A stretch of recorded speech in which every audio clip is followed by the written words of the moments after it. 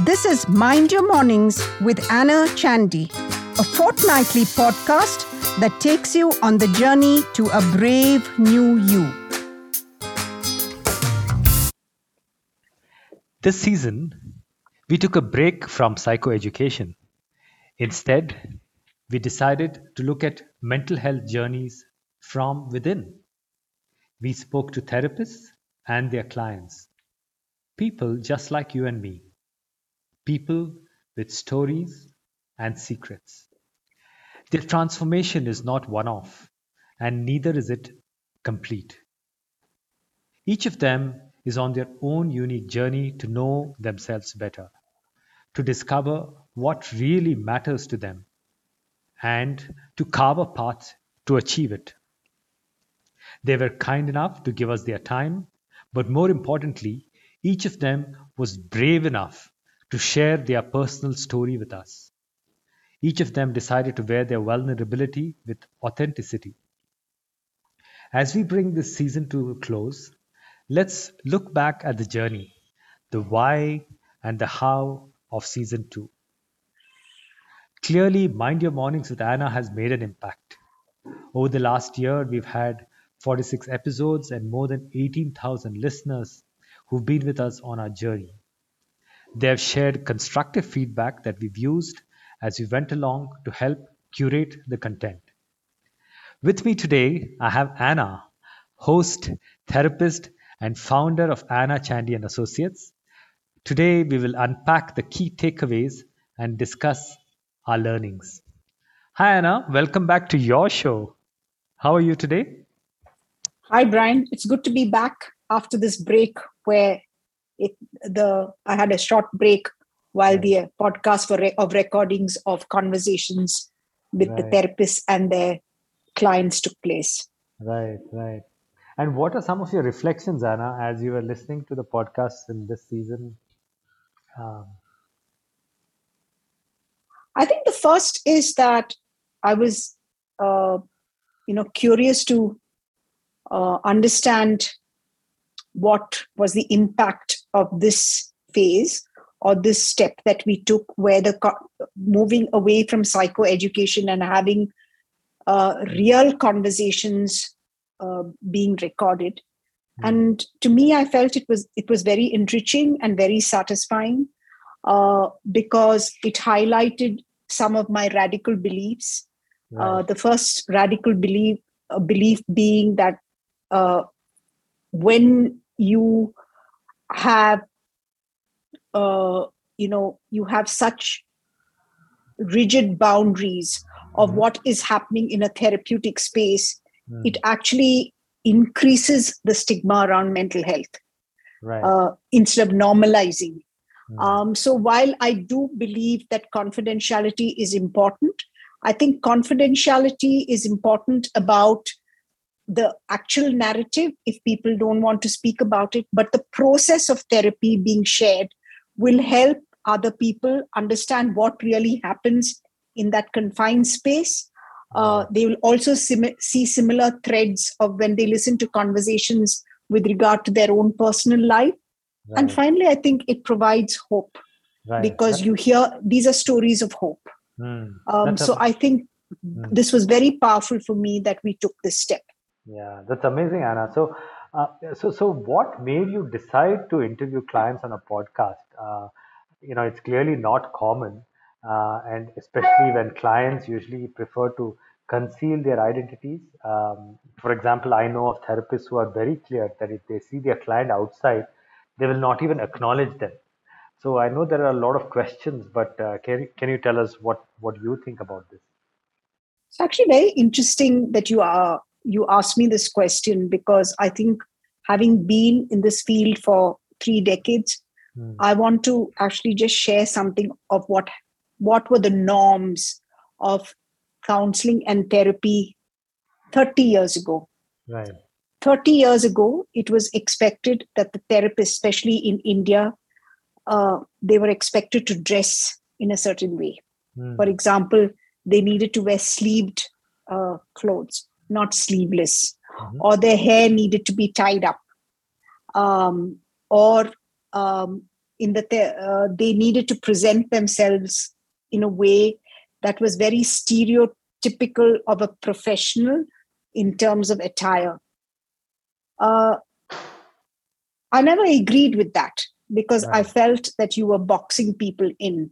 You were actually putting them in a box and expected them to excel and be competent even though they were restricted. Their personality was restricted.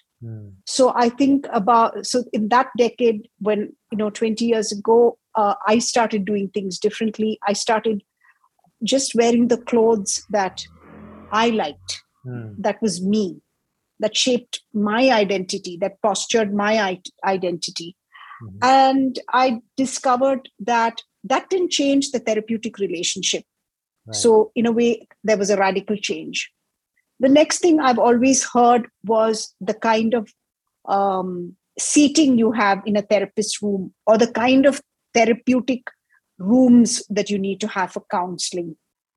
I think if you come to our office, even that's a radical shift, because I don't think by just sheer seating equity is maintained. I think it's from communication that equity is maintained. It's not because of just sheer seating. So there was a radical change again. And I think this step was yet another radical change to say that there are people who've gone through this therapeutic journey and have the courage and the spirit to speak authentically about their therapeutic journey. And I think that by that, I'm saying, again, they don't need to be governed by the laws of society. They need to be governed and guided by their own laws. And if they feel the need to speak about an issue that is very prevalent, it's a social issue, and yet, because it's not spoken about adequately, the stigma and the understanding of the issue is not really taking place to its fullest. I think this, to me, the podcast was yet another way of showing that we can do something differently with a purpose to educate, sensitize, and raise the bar of awareness. Right. That's interesting. And clearly, the fact that yourself and other associates within Anna Chandy and associates with other associates on the team understand and reflect the nuances of therapy in the Indian context has been so valuable. That's what clients have increasingly come back to us saying. Can you talk a little bit about therapy in the Indian context, how it's different from the Western model and some of those changes? I think the first to understand the therapeutic relationship in an Indian context is we need to understand many cultural elements. For example, we are a collective society, which means we are group people. So a grandmother may accompany her grandson for his counseling. And while she will wait outside in the waiting room for him to finish, she would want her brief 5 minutes after the session to share her opinion. Right. Now, if the counselor or the therapist doesn't acknowledge the presence of the grandmother and give her that 5 minutes time, they have lost their primary client, who will continue to suffer because the person who accompanied them feels isolated, and our family systems are so entangled and enmeshed, which means we don't have such clear boundaries. Our boundaries are much more fluid. And that's the first part in cultural sensitivity that we need to understand about the Indian client system. Right. The second thing I think to need to understand is, as I said, because our families are so enmeshed and entangled, to the Western world, it can appear that everybody is very nosy and interfering in another's life. Right. But in an Indian family system, I don't even see it that I'm being nosy. It's coming out of concern, which means what I want to say is this then leads me to say the third point. In Western psychology, a lot of encouragement is given to individuate as an independent individual. But in our culture, individuation with such harsh or rigid separateness is interpreted by the cultural system as detached and uncaring, Right. which leaves this individual who's individuated very alone.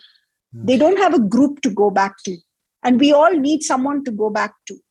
So I think these are some of the broad cultural nuances. The fourth one, which I want to talk about, is something that we don't talk about in our culture, but it's in our DNA. And a lot of those messages, because it's in our DNA, are implied messages and not explicit messages. For example, our hierarchical system.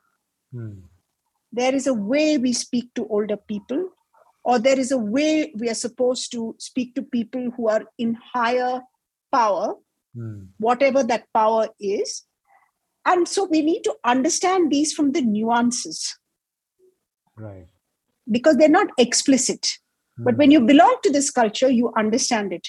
And the common theme that we hear from all the clients who reach out to us from these 40, 42 countries is the Western therapist doesn't understand our families and the complexities of it.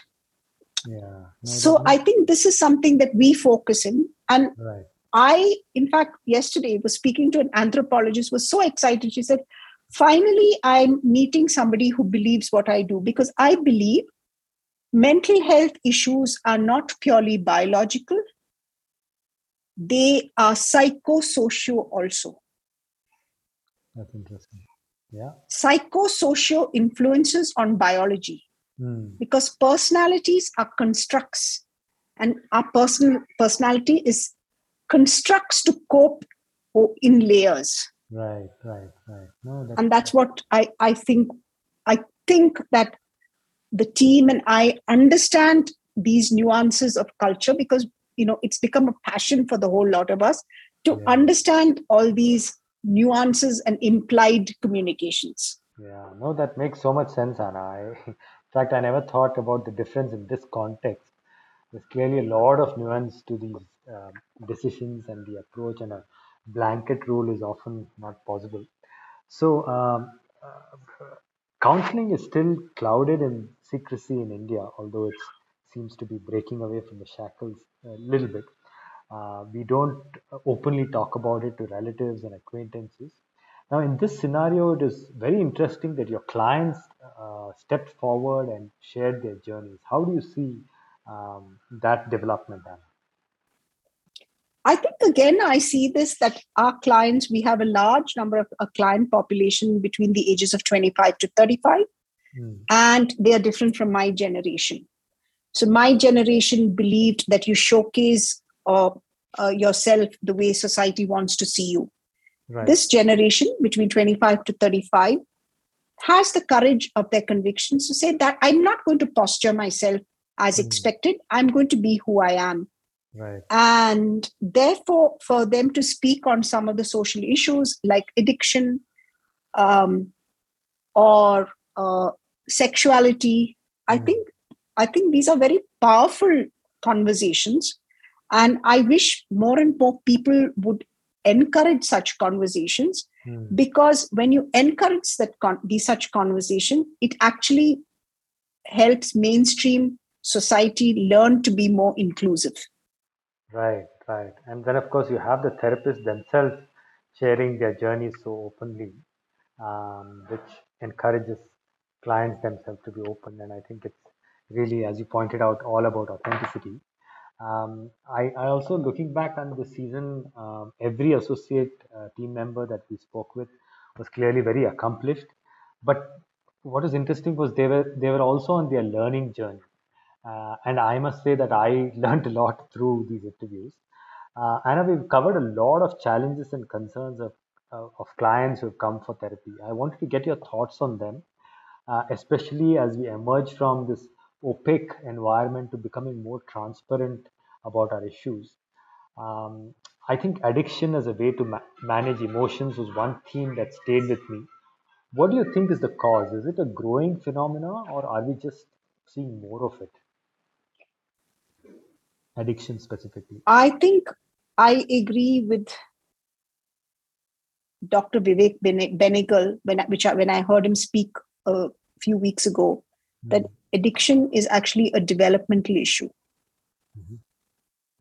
It's a and the addictive need starts even as a child, Right. but somehow we always associate addiction with alcohol Mm, or now maybe substance, but there can right. be food addictions, Mm, there can be sex addictions, there mm, can be technology addictions. right.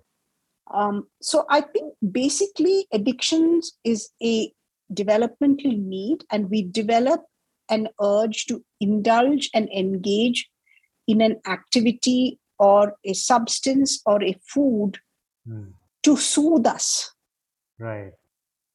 Right. And although the soothing is fleeting, those Right. fleeting moments of soothing keeps us or promotes or enables us to keep going back for more. Right. Right. Yeah. Interesting. So what you're saying is addiction can have underlying, causes, and can be an expression of deep anguish. It could be suppressed anger or pain or so many other, concerns about being abandoned or rejected. So Yeah. that's interesting. Another key issue I remember we focused on was homophobia, or even simply the lack of understanding around it. Where do you see this headed in terms of mental health, Anna? I think homophobia is actually very common. Again, many people are homophobic, but they don't speak about it. Hmm. But they engage in what I call microaggressions. Right. And microaggressions is when you tease, ridicule, taunt people who Hmm. have sexual preferences, who are different. Right. Um, and somehow in workplaces, in family systems, in groups, microaggressions are not accounted for. Hmm. And therefore, the damage microaggressions can cause is not accounted for. Right. How do you know in a room who has what preference? Right. Hmm. Right. Um, and therefore, I think to me, it's important to discuss homophobia, because when we hear something like that we are not able to digest or accept, we Hmm. may need to take that pause and step back and look at ourselves. And that's not just for the general public, it can be for therapists too. Right. Right. Yeah. Correct. Yeah. So it's re-examining how we feel about issues. Yeah. Yeah. Um, Another theme that stood out for me among all the various topics was the connection between the mind and body. What is your take on that, Hannah? I think we associate especially mental health issues with the brain. I don't think mental health issues are just part associated only with the brain. Hmm. I think we need to remember that every cell has memory. And I think there is a huge mind body connect. Hmm. And every cell has memory, which is triggered, in an experience. And similar memories reactivate. And Hmm. because these memories are stored in different parts of our body, say in the lymph system, in the spinal system, I think there's a deep connect. And therefore, I think it's very important to work holistically and not just look at mental health issues as a biological, again, I'm saying just a purely biological issue. We need to look at it as a psycho-socio-biological issue. Got it. Yeah. Great. So it's been wonderful, Anna, to speak with you, and thank you for the opportunity to host this season of Find Your Mornings. For me, it's been clearly a very different and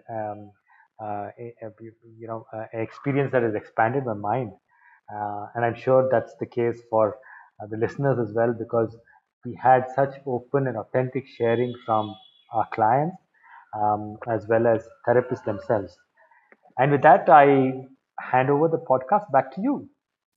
Thank you. And to all the listeners, I would say, continue listening to us, because we really endeavor to bring in interesting topics and ideas, just so that we, as I said, we educate, sensitize, and raise awareness among us, not just in India, but across the globe. Because in the end, I think we are all one and we need to be unified. Thank you. This is Mind Your Mornings with Anna Chandy, a fortnightly podcast that takes you on the journey to a brave new you.